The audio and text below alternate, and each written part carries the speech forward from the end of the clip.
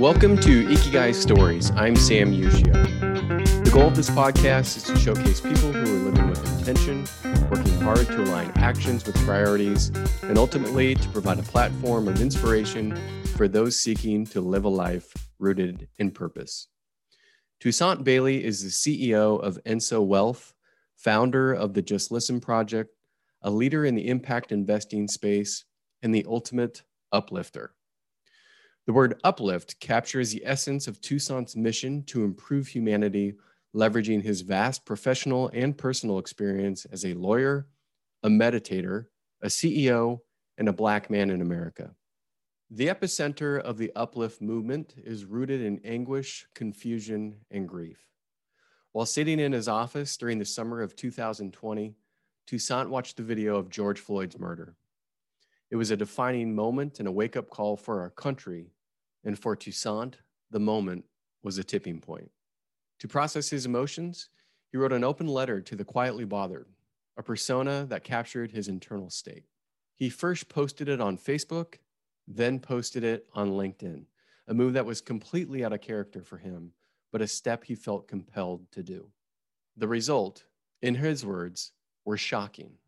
An outpouring of support provided a sense of hope, including a deep and meaningful conversation with a white coworker. Toussaint began to look at racism through the lens of grief, and leveraging David Kessler's work on the stages of grieving, embraced the final stage to find meaning in grief.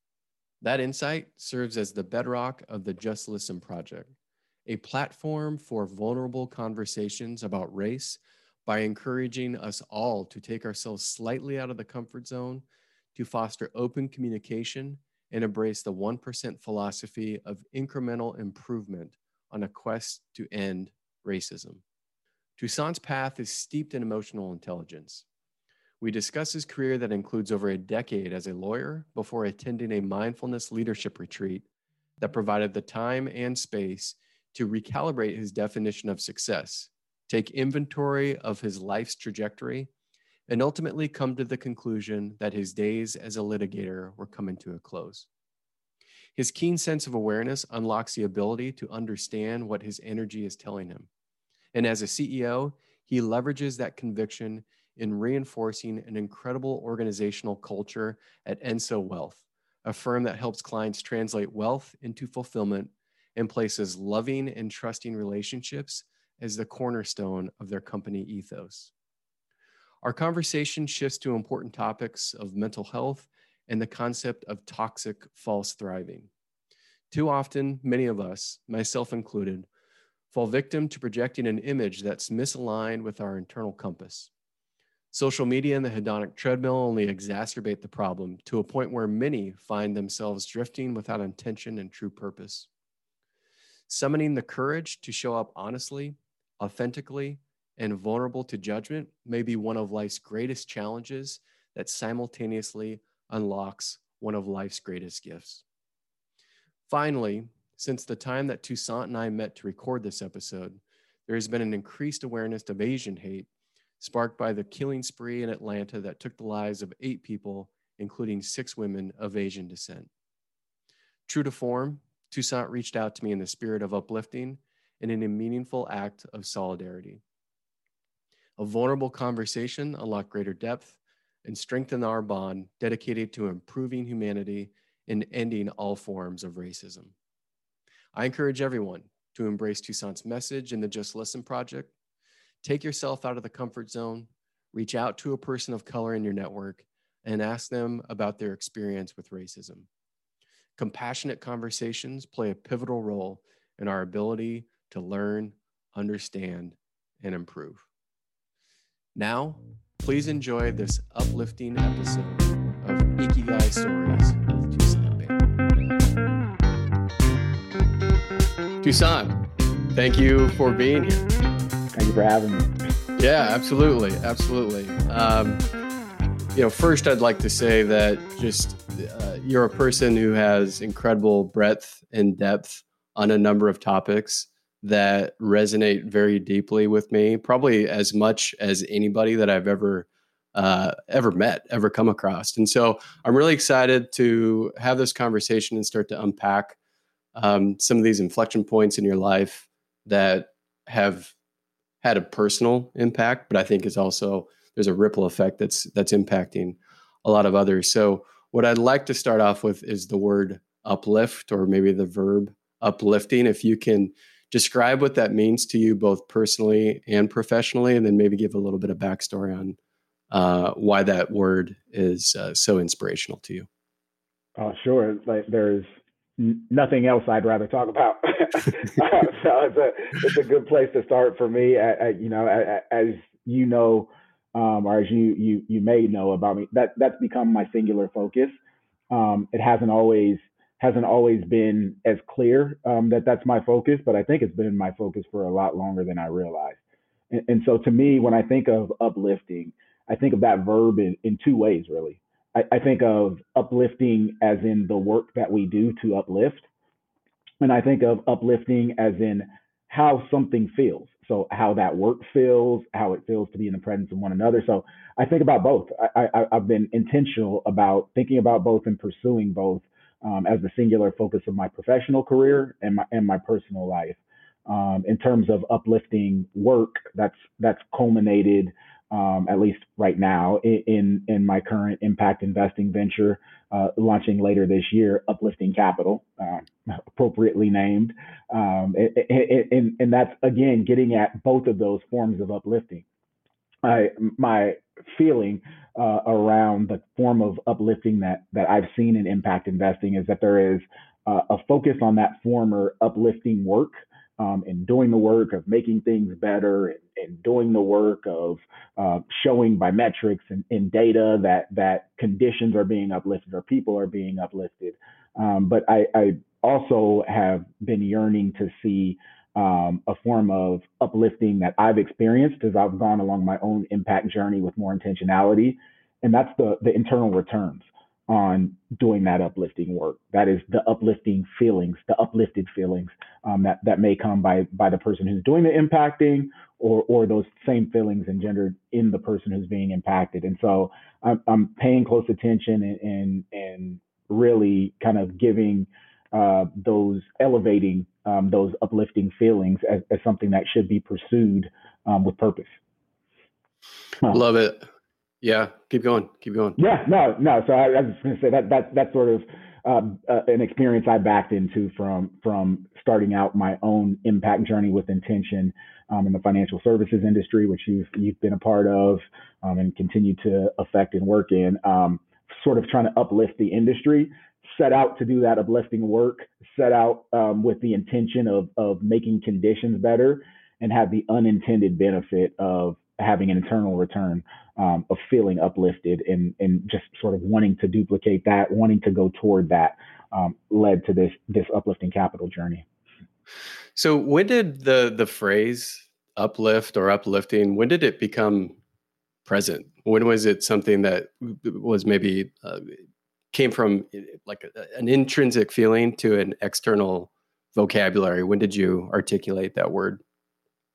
Yes, there's a ton to unpack there, but it goes back to my grieving related to the murder of George Floyd and Ahmaud Arbery, Breonna Taylor, and then my own sort of grieving experience that came up around that, and I've after the fact started to recognize just kind of the really intense and complex grief that I was experiencing, both for the lives of those individuals, but also for my own humanity that has been killed little by little through overt and subconscious racism. And so I went on this journey. What I think George Floyd's death was the tipping point.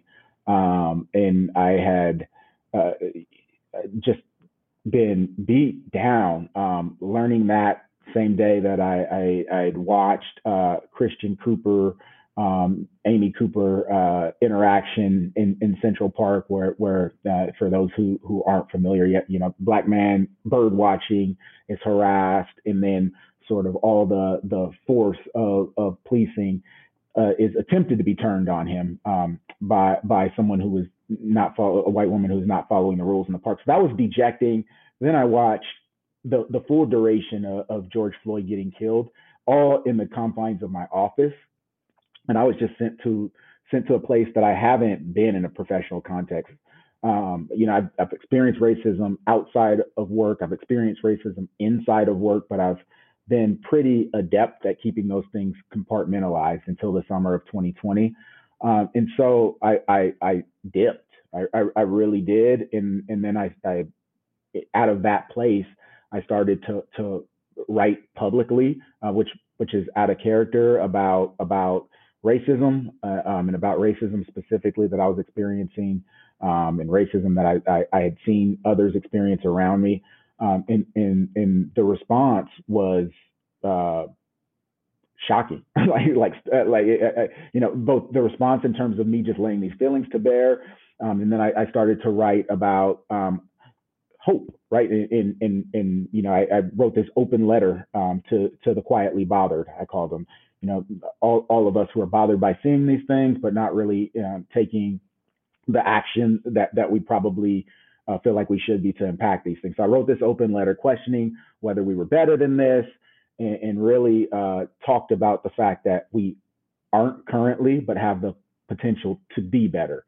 And so from that place, I really started, through my grief, I started to find meaning.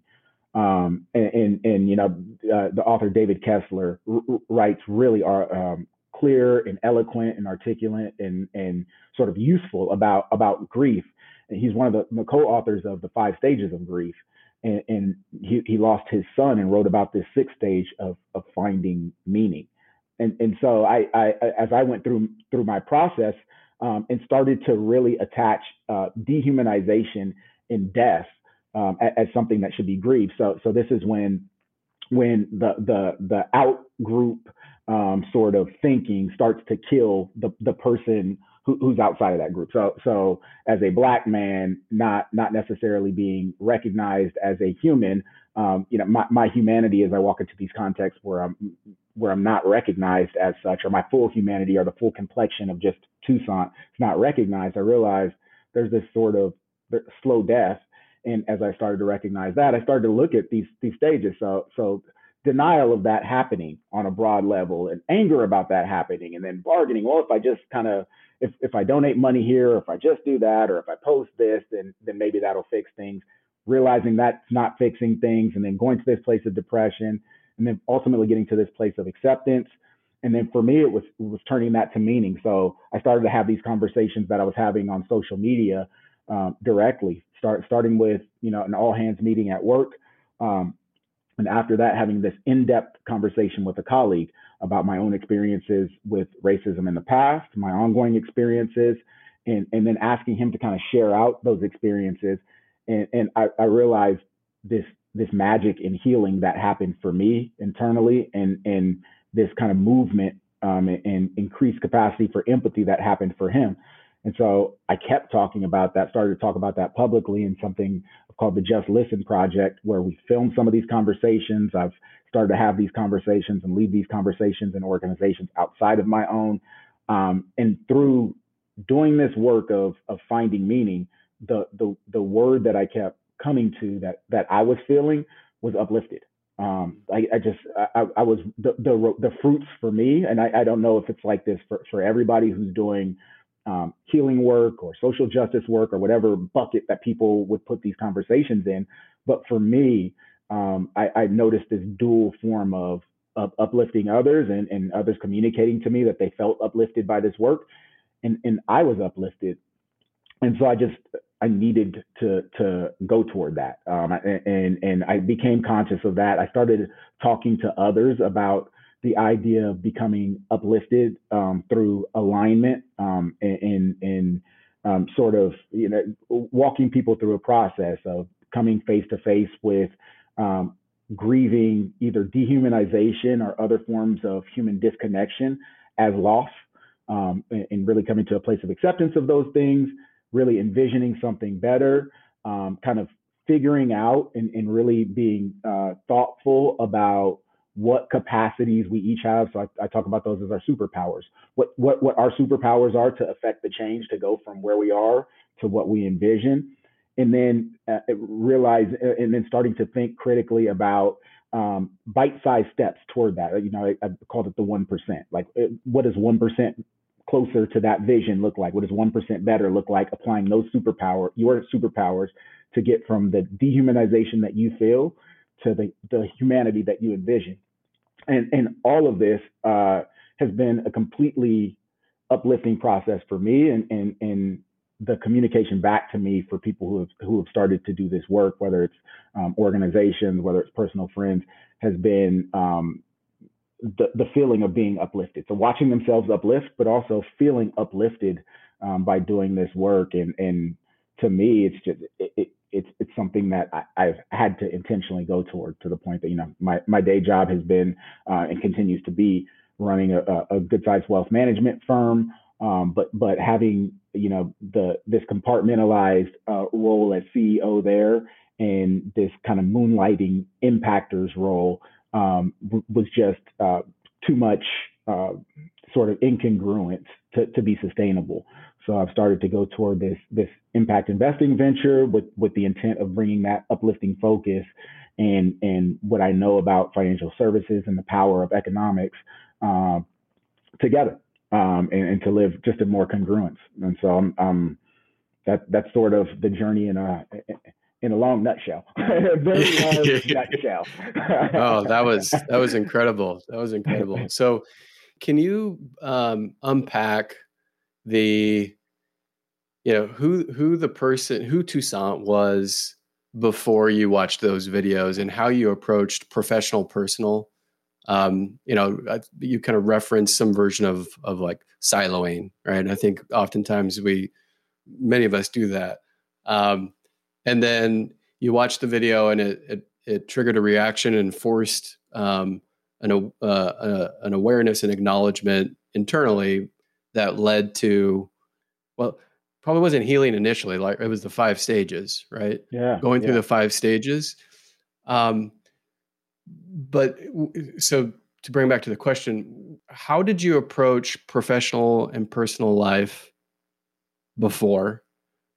How did you approach it as you were bringing the Just Listen project to life? And how is that different, or maybe even the same right now? Like, through those 3 phases, can you unpack that a bit? I'll try it. That is a mind-blowingly good question. It's like I have to wrap my head around that, because there is this clear. I can see the markers clearly of the before, and some of this starts. I place a high value on mental health and mental healing, and some of this starts with a really good therapist helping me become aware of these fragmented parts. So I would say, before so that there's a sort of subtle answer to your question.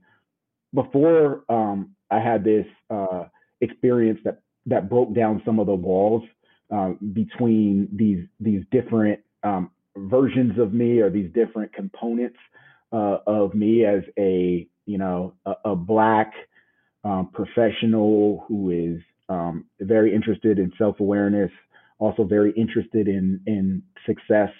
Like, I would say, there's these different managers or regulators of these different worlds I was living in, and one of them, with that therapist, there was a piece of me that we started to call Roots Toussaint. And that's, spend much of my life in inner cities, connected to my very Black experience, mostly Black friends. And then as I start to become more successful in school and beyond school, my world, as I got more professional, my world, at least outwardly, became less Black. That's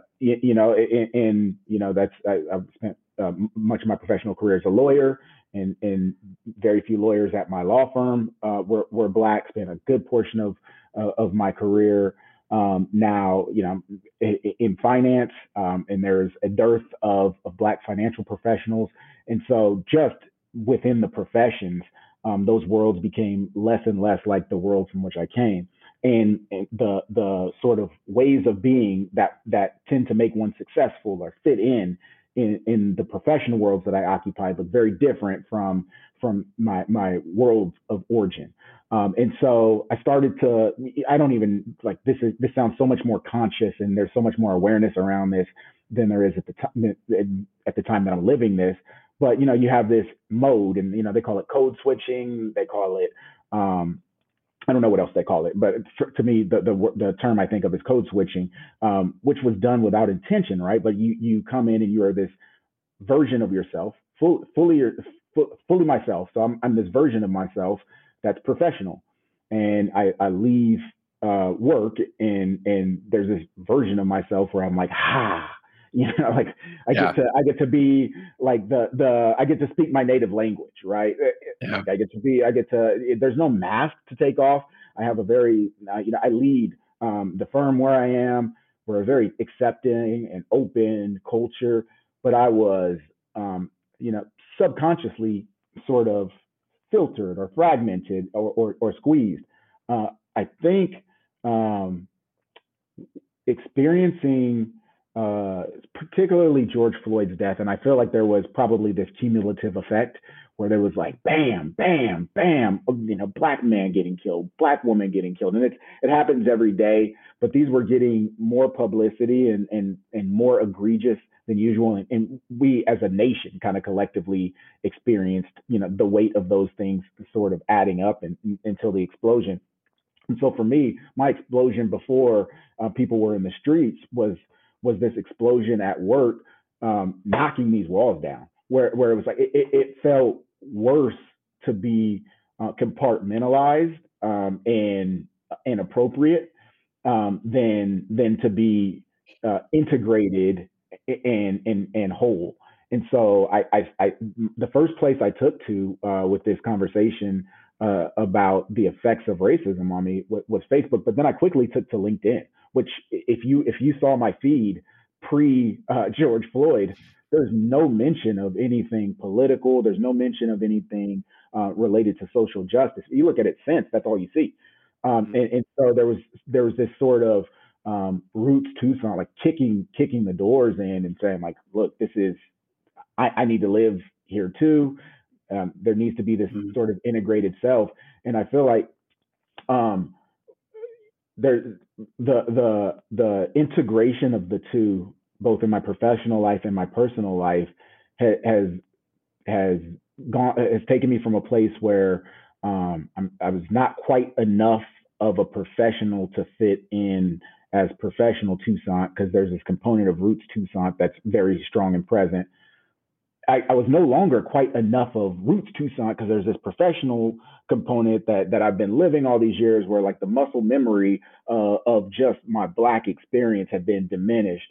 And integrating them, not only do I feel like I'm able to live fully as both of those things, but there's this transcendent place that I'm now in where I'm just Toussaint, where I'm fully connected roots wise, I'm fully connected professionally, but I'm not even trying to drop down and fit into either of those sort of roles. I'm in this transcended place, and that's where I start thinking about superpowers and what my unique voice is, and really kind of bringing those roots, bringing the woo-woo components of me that are kind of out of place in this very traditional financial services. We're fully bringing those to the forefront in financial services, fully bringing my roots to the forefront so that I can actually connect with a lot of the spaces that I'm intending to uplift. And like, it's been a like since like knocking down these walls and really kind of living in this integrated fashion. It's been a powerful place. It's just been a powerful place. Yeah, it's the hero's journey. So as you came out of that, let's see. So as you came through the integration and moved into transcendence, Well, maybe it's even before that. So getting into the integration is a tough step, right? It's a really tough step. Um, and I don't know, would you consider that move into integration for many like success, right? Like just coming to terms internally with I have these different components of self and allowing those components of self to be able to live in harmony. When I think of what you're doing across all these different domains and transcendence, like I see a strong correlation with leadership and doing something in service of others. So if there are people who are out there, I'm just processing all this. Like, you know where I'm going? Like, is integration success for many? Yeah. I think even so, integration is kind of this congruent living that sort of that's now done with intention that's happening kind of beautifully. But the messier piece of that really had more to do with freedom and yes, and outward focus rather than inward. Because like I would say the first step at that integration was me saying, regardless of what the consequences are professionally, regardless of what the feedback is, I need my full voice in all its complexity to be heard. And I need it to be heard. I need it to show up as it is, sort of unfiltered. And so that was a transition from a place of how will I be seen, to like this needs to be said, both for me and for others. This needs to be heard. Like I need to be heard, and I, in my representative capacity, need us to be heard. And so there was this place of freedom, both personally for me, but I also knew, as I was speaking to this experience, that freedom was for others as well. And I knew going first, there could be people behind me who would feel empowered to speak to their own experience as well. And so that was a step out of the very I-centered. Let me keep things very boxed, very safe, and let me do everything I can to make sure that I'm showing up in a way that these people expect me to show up, or this industry expects me to show up. So down at a really tactical micro level, that moment before you hit click or before you click send on that LinkedIn post, can you talk about what led up to that point? Because I love the way that you phrase. There's so much that you're saying, and every time we talk, I walk away with more energy and inspired. There's a lot of points where you and I connect philosophically. One is on this concept of 1% and taking yourself out of the comfort zone. And so I know there's connectivity in that philosophy or that ethos with the Just Listen project. If we bring it back to that point where you're processing all this and you've got your LinkedIn, Toussaint LinkedIn before and Toussaint LinkedIn after, that point where you made that decision to transform who you are. Can you just break that down a little bit? Like what did that look like, and how did you summon the courage to click the mouse? Yeah. So I've gotten to a place professionally in my leadership journey, my professional journey, where I respect what my energy tells me. I respect where I feel clearly misaligned or clearly aligned.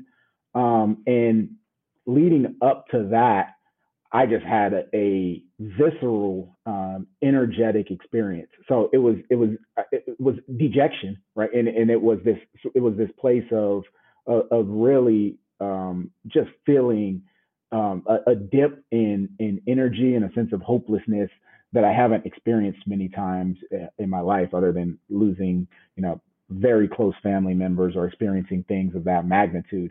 And so like I something was speaking loudly to me. And the question was, what was I gonna do with that?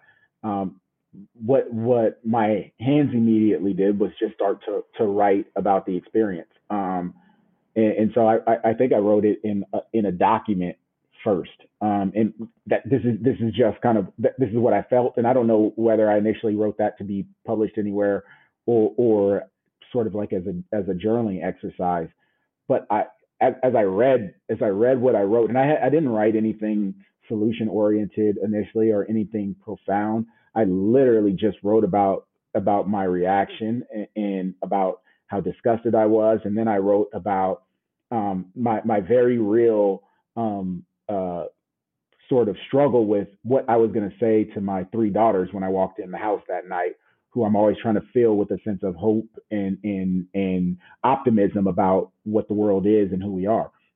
And so I think I said something about like I don't know what to say to them at the dinner table about this, so I'll quietly see tonight. And so that's what I wrote. And when I saw those words, I knew that it felt worse to keep those with me and to keep my voice to myself than it felt to be heard. And so the moment of courage was actually pushing those words out, and that was my 1%, right? So actually, my 1% was doing it on Facebook, where there's sort of this personal where I feel a little bit more comfortable to do that. The 1% from there was doing it on LinkedIn, and I think that message I led with, I'm not sure if this is an appropriate message for this platform, but I need to be heard on this.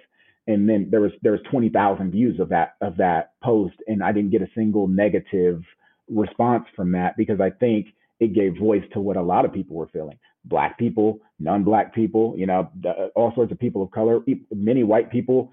And then the next day I started to write to the quietly bothered. And that was, again, that was the further 1%, having had a night to sleep on it, like writing to quietly bothered Black professionals like myself, who have been quietly bothered for a long time, quietly bothered professionals of color, quietly bothered, white professionals or well-meaning people who have been on the other side of this experience and seen these experiences.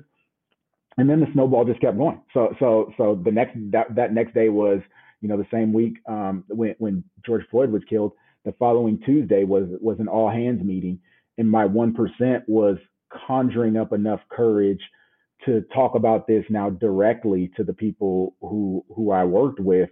We do this one word check-in, and my 1% was saying that I was distracted. Like, so being the CEO who's supposed to show up and kind of lead through this stuff and be a source of strength and be a source of clarity for folks. I didn't want to be that, but what I knew was right was to voice how I felt. What I wanted to do was stay dead silent, get in and out of that meeting. But my 1% there was to give voice to the fact that I felt distracted, and then talk to people about that, talk to people about my experience. And then I had a conversation with a colleague after that who broke down crying about the fact that, he had the opportunity to go to a protest and he didn't.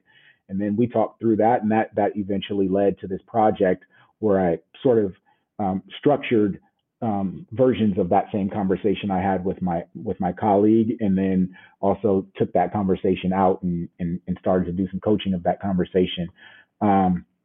But yeah, I don't know where I was going with that, but all of those are just sort of the snowballing of this micro act of courage of first feeling, then writing, and then sharing, and then sharing more and sharing more and sharing more. And now that's what I've become. Right? Yeah, I've become the kind of person who does that stuff, and now it's natural. Now it's coded into the identity, right? Yeah, that's right. So there's a couple things that you've talked about that I'd like to unpack a bit. So you're the CEO of a wealth management firm, right? And the way that I initially found you was very unique. So I got an email from the Search Inside Yourself Leadership Institute about an upcoming event called How Mindfulness and Emotional Intelligence Practices Support Equity and Inclusion at Work. And I thought, oh, that's pretty cool. That's interesting. I maybe I'll check that out. And I saw the title and registered for it, not realizing who was participating, who the speaker was. So then I got the email that the reminder email, and I saw Toussaint Bailey, CEO of Enso Wealth, and I was like, "Whoa, wait a second! This guy, this is do that." A wealth management, and B, a black man in the CEO role at a wealth management firm talking about mindfulness and equity and inclusion. And my mind was blown. I was just completely captured. And so I watched that. I participated in that event with, I don't know, hundreds, maybe thousands of people around the world, where you talked with Rich Fernandez. And ever since then, I've just grown such a tremendous appreciation for you and your journey and what you've set out, what you have accomplished and what you continue to set out to accomplish. And so I'd like you to talk about your journey of awareness, right? So how do you, because I think all of these things are connected in some form. Can you just talk about your process or what led you to be in the Search Inside Yourself Leadership Institute event with Rich Fernandez talking about mindfulness?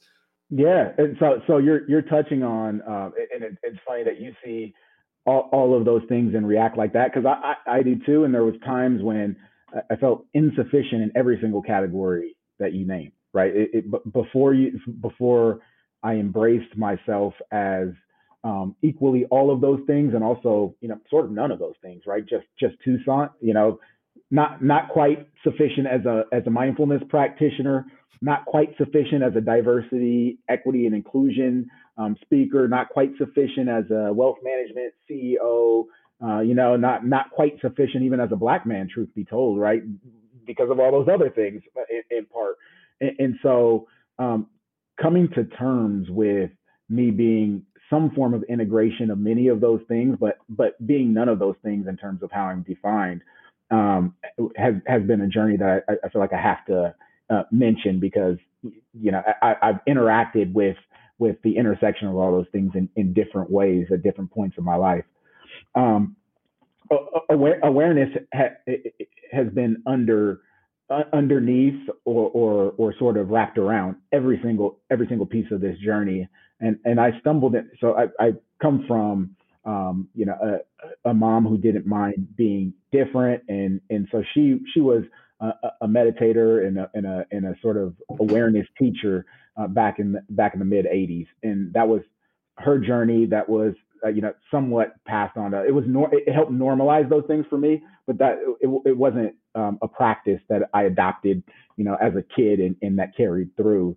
Although I do remember looking back at those things and just feeling strange that my mom was talking about this stuff in the 80s. Like she used to, I remember as a kid, we had, before going to play outside, there was this tape called Healing Waterfalls, and you'd listen to this guided voice, and it was probably 30 minutes long, and half the time I'd fall asleep before I could get outside, and you'd look at these rocks of different colors, and they would have these different feelings. I'm like 12, I'm like, what is this, and who is my mom?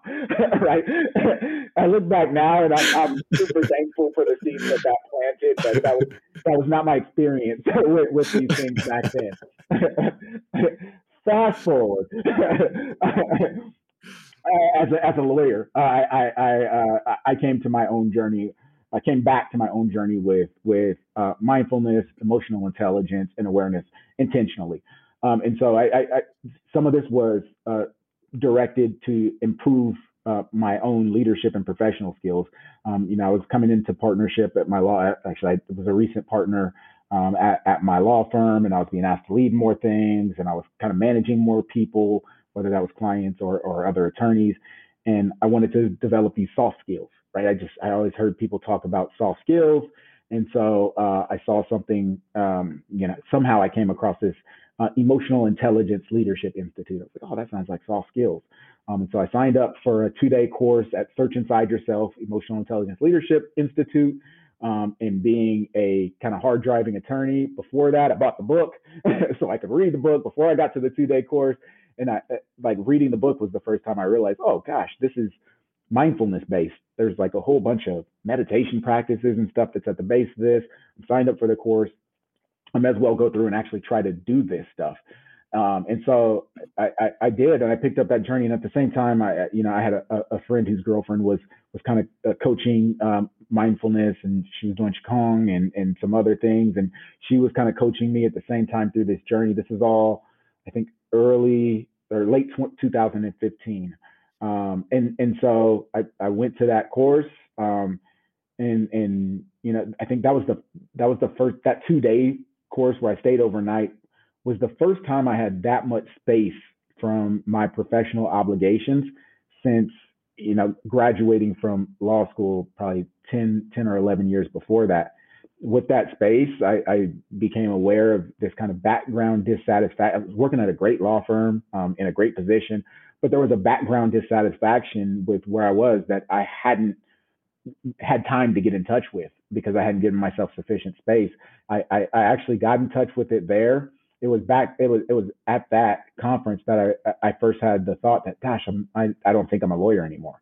And it took me another year before that actually played out. They have you do this difficult conversation, practice this difficult conversation at those conferences. And one of those was me practicing a difficult conversation with this lawyer who I just hired into our office, explaining to her that, like, oh yeah, I gave you this dream and I showed you this vision for how this office is going to grow and all the great stuff we're going to do, but I'm leaving. Like, so that was the conversation I practiced. By the end of the next year, she had left, and she's actually gone on to do all this great stuff in financial services. Her name's Christina Browning, and her husband, Amon Browning. They're like these YouTubers, and they're kind of famous for what they do in personal finance. And it was surprising that she left and she actually moved to Japan.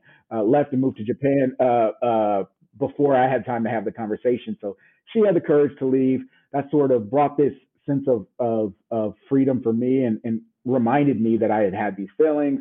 And so I started to, kind of gravitate toward wealth management and really structuring a wealth management firm that's now become Enso Wealth, with a good friend and brother-in-law, and continued to pull awareness through from the very start of that company's culture. So I think within a few months, we took our whole leadership team, our initial leadership team, to one of those Search Inside Yourself 2-day courses, and we all went through that, and awareness became one of our sort of core values. So I get to speak that and live that on a regular basis, and I think that awareness was part of what allowed me to see my internal experience last summer when I went to that place,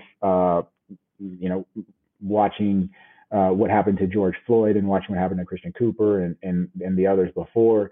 The awareness was what allowed me to see what was happening to me internally as I started to have these conversations and see what the internal uplift was for me, and also to kind of sense into the uplift for the people who I was in connection with about these issues. And so that continued through, and awareness is also a piece of me feeling the incongruence between me solely being a CEO of a wealth management firm and then me talking about impact on the side. And so that the awareness of that incongruence leads to this last step of really thinking about how to intentionally impact in a way that intentionally seeks that internal uplift as well as the external uplift.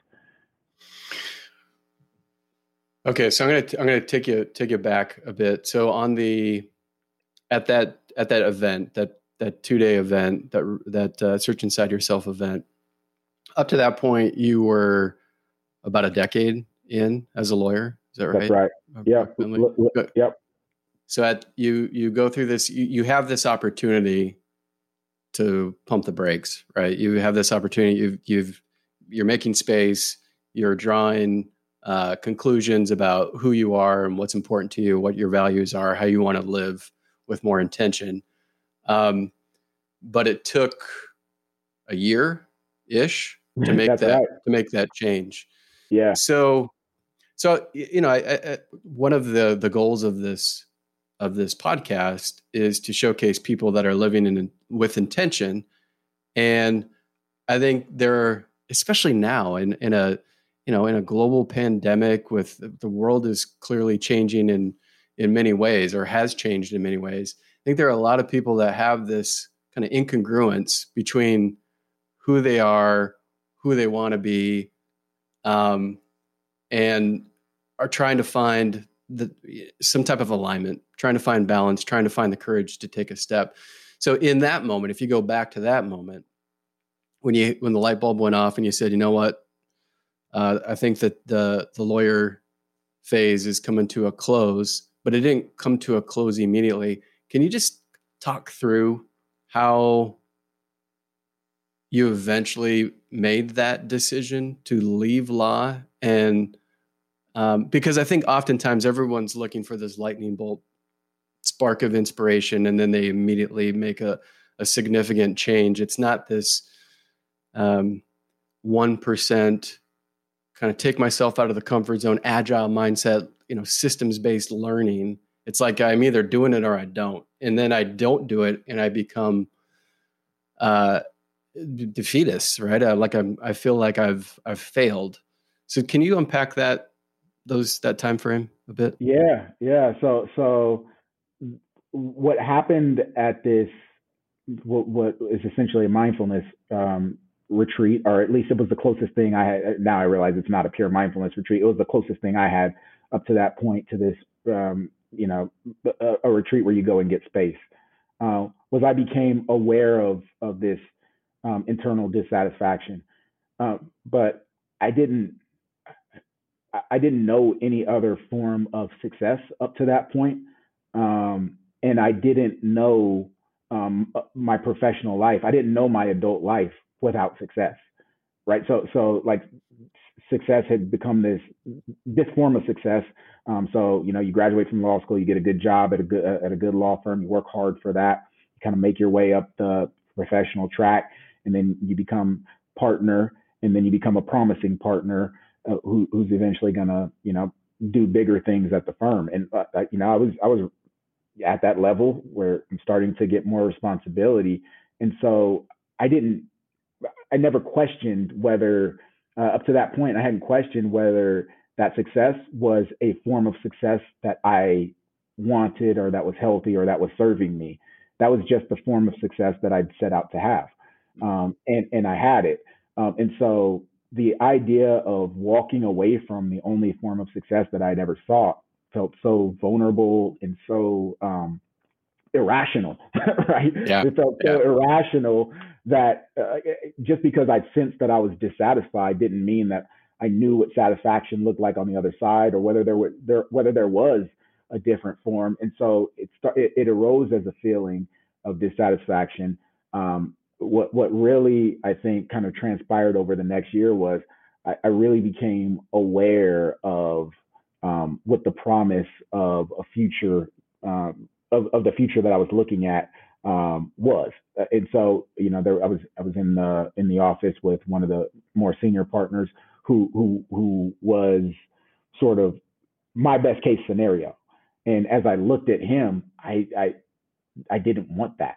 And so over the next year, I had conversations about designing something different inside the law firm, right? Like I was doing well developing business. I was doing well kind of relating to clients. Like I was a litigator. I didn't really want to fight people. Like it's just not in keeping with kind of my way of being. I became exhausted of that. So I had conversations about, oh, maybe I can, I see this clear value add, and maybe we can design, and like, the law firm kind of model is probably a little too traditional to kind of, at least this one was, to bring that sort of innovation to. And so, I kind of kept on. And part of it was, as easy it was to have that difficult conversation with this associate who I had brought in conceptually, to actually have that conversation was something that was just near impossible for me. It was really, really difficult for me to imagine disappointing this young woman who was doing great at the firm and who had so much promise, but we were kind of inextricably linked in terms of what we were going to do professionally. And so that was a barrier. And then she had the conversation with me. So there was some freedom that came there. And then I think ultimately I just got to a place. It's almost like, starting the Just Listen project, where it felt heavier to continue to exist safely in the dissatisfaction I knew, than to step out to the unknown. And so the first step was really starting to study the wealth management space and design what I thought was an innovative business model for bringing together some financial advisors who had been kind of loosely collected. And so I started to do the research and study that, and came in and talked to them without any intention of that going anywhere. And I ended up getting hired on as a consultant. And then they asked for more and more of my time. So I had a conversation with my law firm about giving up my partnership, which I ultimately did, and kind of stayed on as an attorney. And then that got consumed by the work that I was doing, and I was elevated to CEO and brought another partner in to take my seat at the law firm. But all of that happened like in very small chunks, both the awareness and then also the execution. So let's talk about Enso Wealth. So you came into that role in 2017, is that right? Correct. Approximately around 2017, which is kind of when I was departing financial services in that stage. And, we've talked in different conversations about emotional intelligence and design thinking and mindfulness and meditation. And there are very few firms that I've come across that embrace this at a level beyond just, like a marketing material to clients, actually embedding it within the culture of the organization. And so can you talk about Enso Wealth first and your focus on fulfillment, and then how that finds its way into the culture and the ethos of the employee experience?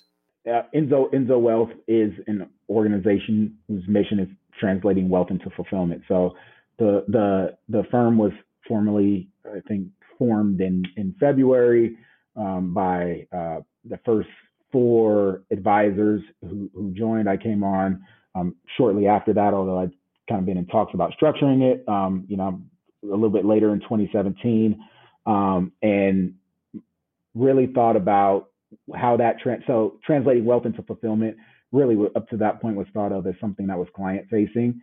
And for me, that couldn't be done without translating wealth management into fulfillment. So the work that we did into fulfillment to sort of fill our own buckets first and then go out. And so my first kind of order of business coming on as both consultant and CEO was to think about what fulfillment looked like within the walls of the firm and what that meant. And so over time, we developed this kind of framework for what we believe the most fulfilling experiences are, the most kind of fulfilling outcomes are. It's now encapsulated in something that we call the waterfall, and it really was an iterative sort of process to develop it. But we call it the waterfall because it starts with one value, which leads to the next, which leads to the next, which leads to the next. So they're in order of priority, and also what we think is sort of a sequence, based on our belief that fulfillment is a process, right? Not a destination. And that process starts with loving and trusting relationships. And so for us, our first uncompromisable, non-negotiable is loving and trusting relationships. If there's anything that compromises those, then it's sort of unacceptable. And that's whether relationships are loving and trusting and sort of coming into the organization or going out of the organization, everything should be done for the purpose of promoting those loving and trusting relationships. Those relationships lead to a container for self-actualization for all of us. And so we think about self-actualization in terms of self-mastery and self-awareness. Or I should say those the other way around: self-awareness and then self-mastery. So loving, trust, and relationships leads to self-actualization, and then we get to what we're trying to accomplish for the world. And that's co-creation and collective impact. And so that's the sort of third step in how we're seeking fulfillment. And from co-creation and collective impact comes personal gain with gratitude. And so we think that the personal gain that comes from going through that framework is one that engenders kind of more gratitude than starting at personal gain and then trying to sort of create relationships out of that or create. And so we that waterfall is our sort of yardstick. It's our framework. When we get in really heated discussions where we ask each other, are we putting number 4, number 1 here? Are we taking things in the right order?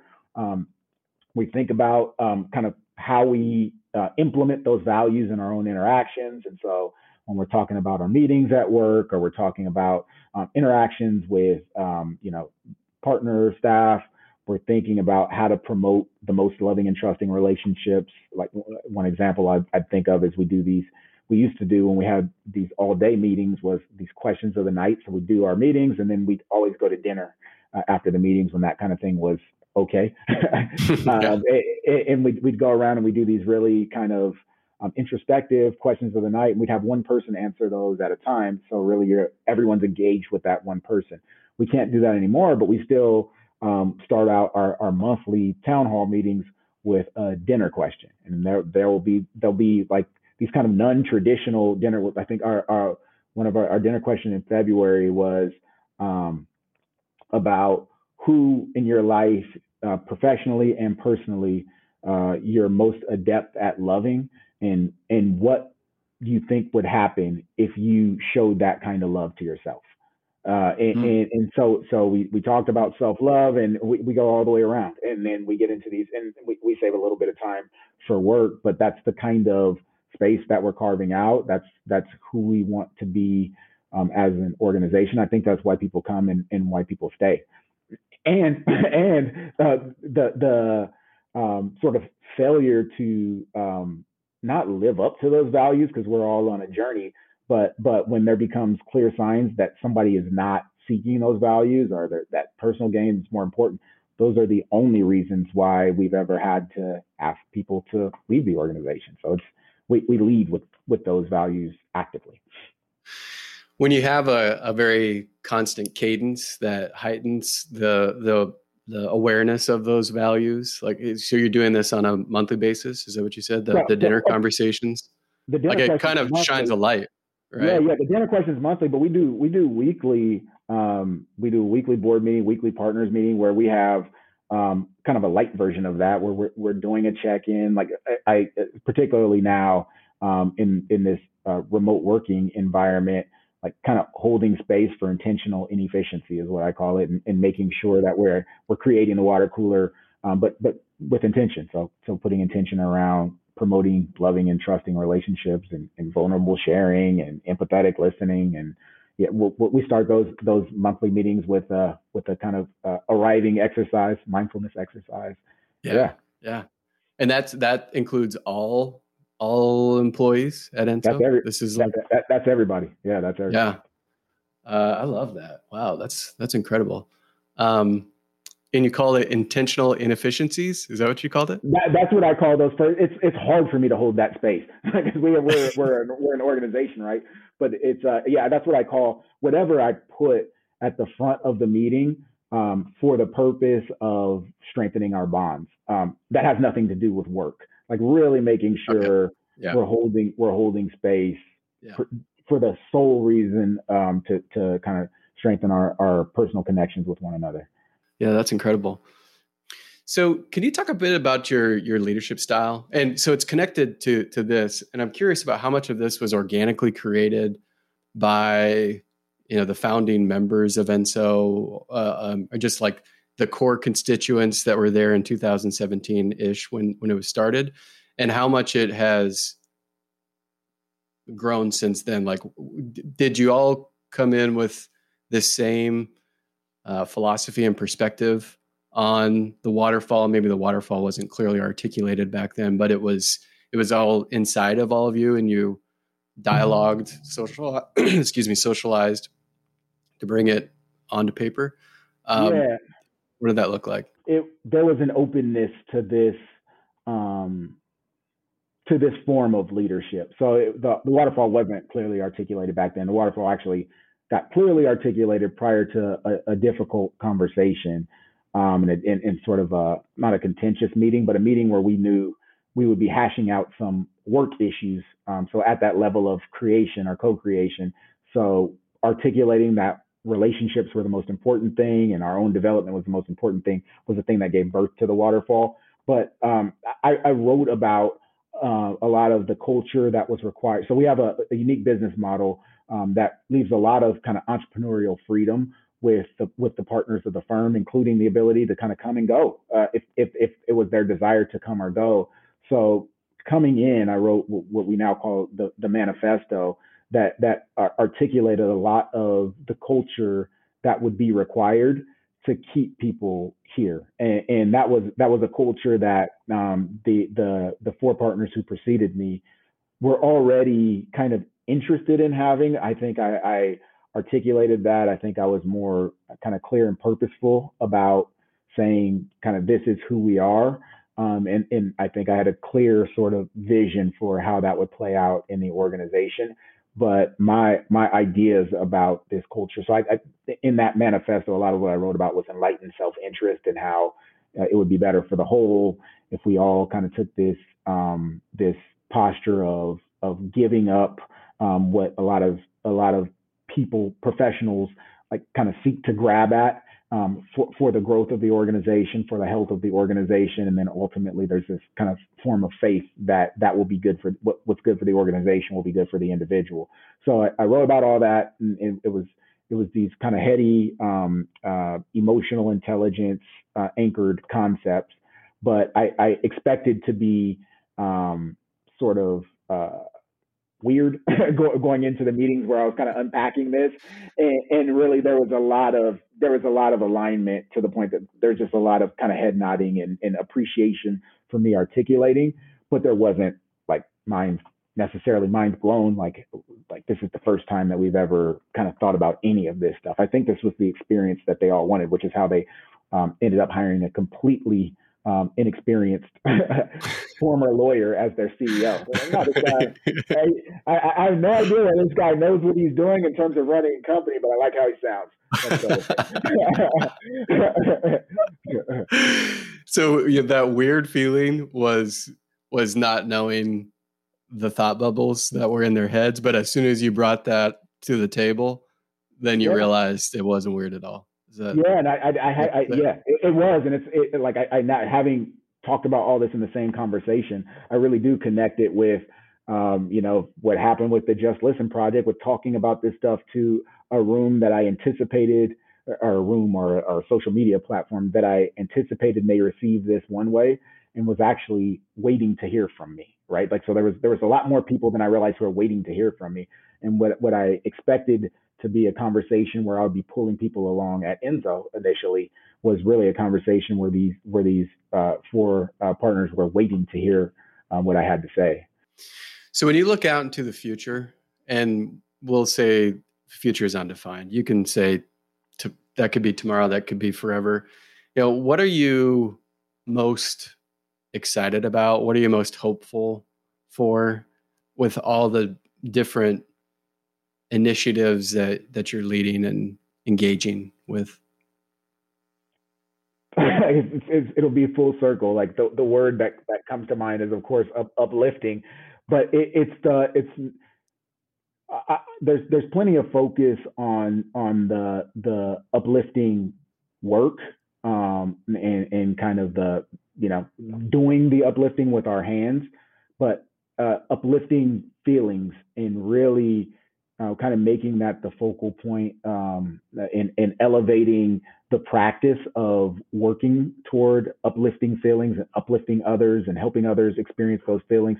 Like I'm most excited about that, and to do that professionally, to do that, in partnership with different professionals who I've met all along my career journey, to prove that can be sort of financially rewarding, and sort of to prove kind of the conscious capitalist support for that. And so, starting an organization as B Corp and like doing uplifting work and talking about the intent to feel uplifted by that work and kind of shedding the light on what people are experiencing internally and promoting that internal experience, whether that's through storytelling like this or other mechanisms. Just like however that transpires. Right now, it's through uplifting capital and impact investing. It's also continues to be through Enso Wealth Management. I don't know what will kind of spawn from those endeavors in the future, but like I know the wrapper is this sort of kind of dual uplifting. What have you learned most about yourself over the course of the last? So we're up at about 1 year since the world shut down with COVID. What have you learned most about Toussaint in the last 365 days?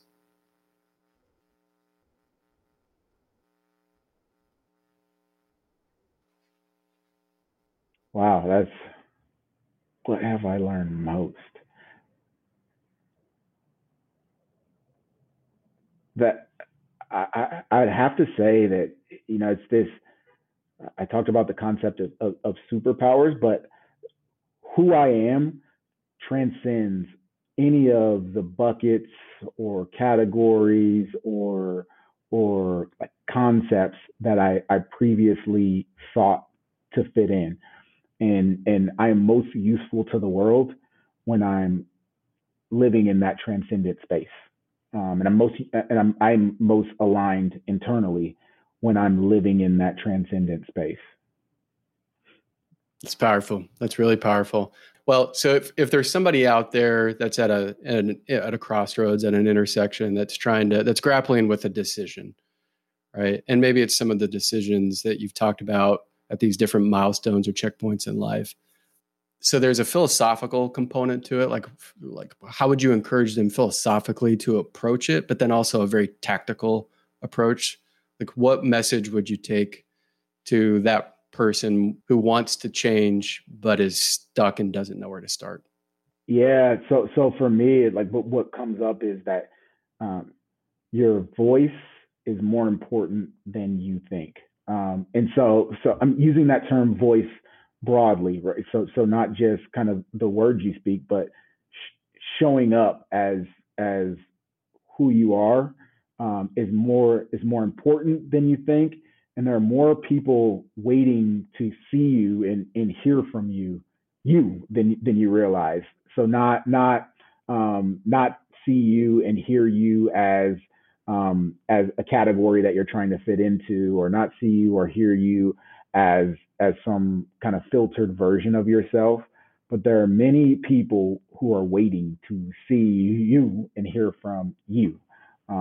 It's sort of the philosophical. That's what comes up philosophically. That's been my experience, and that's actually been the experience of others around me, like my wife included. Anyone who's had sort of the courage to step out there and show themselves.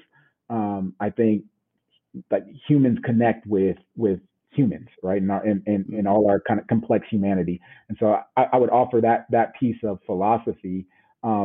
Tactically, it comes back to that 1%. Like I didn't jump here. I like baby stepped here, sometimes reluctantly, sometimes dragged my own self here.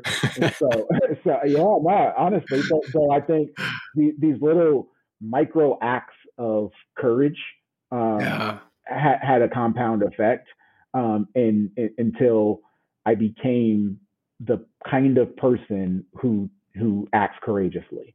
So like these little micro acts of courage became a habit. And so I would say start as small as you can reasonably get those acts of courage, and sustain those acts of courage. And so for me, it was literally hitting send on a Facebook post, and then hitting send on a LinkedIn post, and then talking about the same thing in the safest, most vulnerable possible space I can think of, where I'm the boss, and then talking about that a little bit more where I'm not the boss, right? And then getting on camera and talking about that with the Just Listen project, where I never done anything on camera, right? But like filming that through a shaky voice, and like I think I had like a huge kind of cystic bump on my face. I didn't want to film it that day because I'm like, well, I've never filmed anything. And like my whole face is changed because I have this kind of ingrown hair on my face. But like, screw it. Like, I got to say this and it's got to be said. And I'm like calling the video editor, can you edit that out? Like, that thing's like, it's going to be distracting. And he's like, oh, I'll do it. I can't. But anyway, like that was like, I laugh at it now, but God, it was terrifying. And then it took me a week. So that was done a week before I hit send on the video, right? So it's like all these little, but the acts of courage got bigger and bigger and bigger. Now I'm comfortably kind of talking about my experience with you here on a podcast that's going to go out to the public, and so without flinching, right? But I became this person by habit. Yeah, micro acts of courage. That's I love that phrase. That's a very powerful phrase. I think there is a population, a segment of the population out there, and in particular a segment of the population that's in the wealth management industry, like the typical demographic within the wealth management industry, that would listen to this conversation, and if they're listening to it by themselves, it would resonate. If they're listening to it with a peer, I think there is fear of accepting a lot of the principles that you're espousing, a lot of the principles that you and I discuss, and the principles that I think you and I both believe is right. So one thing that you talked about is, so we haven't gotten into this too much. We've danced around it, but it's mental health, right? And you mentioned therapist.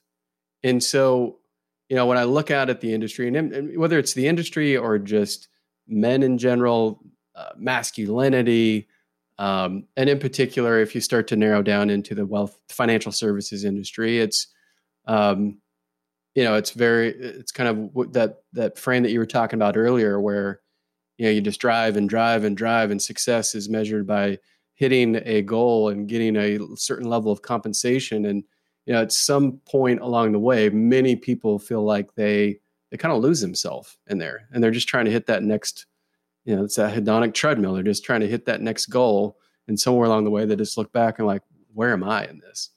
And so, can you talk about just mental health and shining a light on it's okay to talk to other men about stuff like this? It's okay to talk on a podcast that I have a therapist. Like, it's just clearing the air for,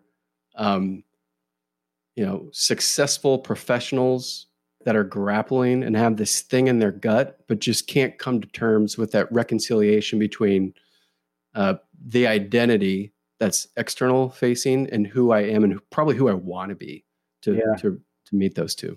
Oh, so actually, my wife is she's a mom coach. So she coaches mom, and we talk about this in that context.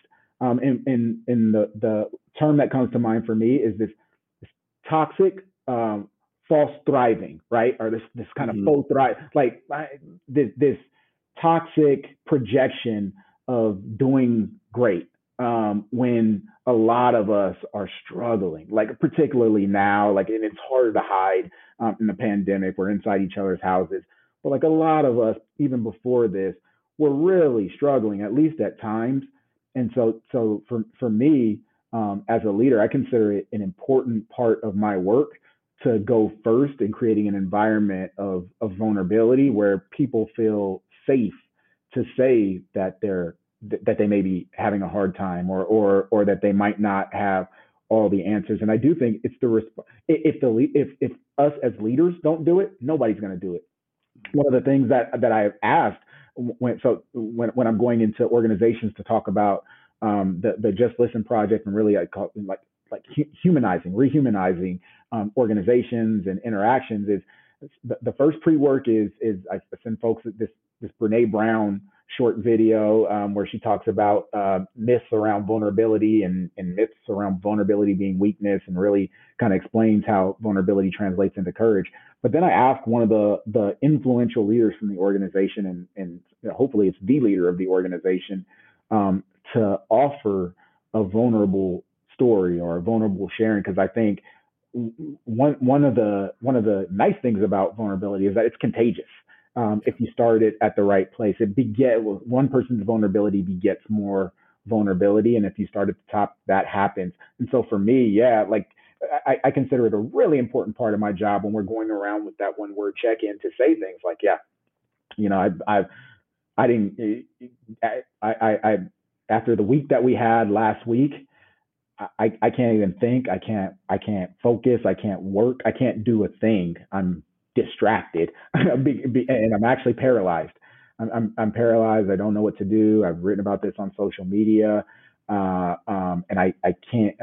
I'm going home early because I can't function right now. I need your help.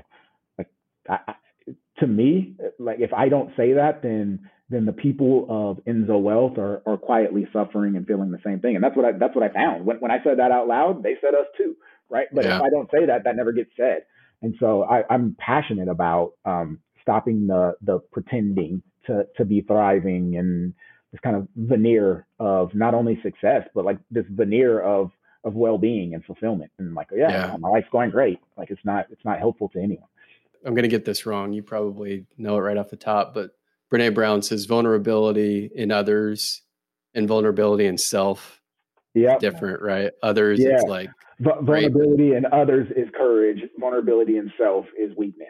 Yes. Right. Like that's our relationship, the default relationship with vulnerability. God, that's great. Listen to how he shows up and shows himself, or she shows up and shows herself. Like vulnerability in ourselves is weak. Yeah. Well, this is incredible, Toussaint. I could talk to you for hours and hours and hours, and we could have a multi-series episode in this. Can you describe where people can find you, where they can find out more information about everything that you've talked about? Yeah. So the easiest place to find me, and I wish I was better about posting on, Facebook and Instagram and Twitter. Like LinkedIn is probably where I'm most active. Right now, the only thing you'll find on LinkedIn, I don't know when this is coming out, but you'll find information about Enso Wealth. You'll find some information about the Just Listen project. Connect with me there and stay tuned for information about the Uplifting Capital launch, which is happening this year, but has not happened yet, at least not publicly. But yeah, I'm pretty accessible but primarily through LinkedIn. Okay. All right. Well, thank you, Toussaint, for your time, and thank you for sharing, and thank you for your vulnerability and your courage and your leadership and everything that you're doing out there to make the world a better place 1% at a time. I really appreciate your time and sharing your stories. I'm grateful for the space, and it's always like an absolute joy to connect with you.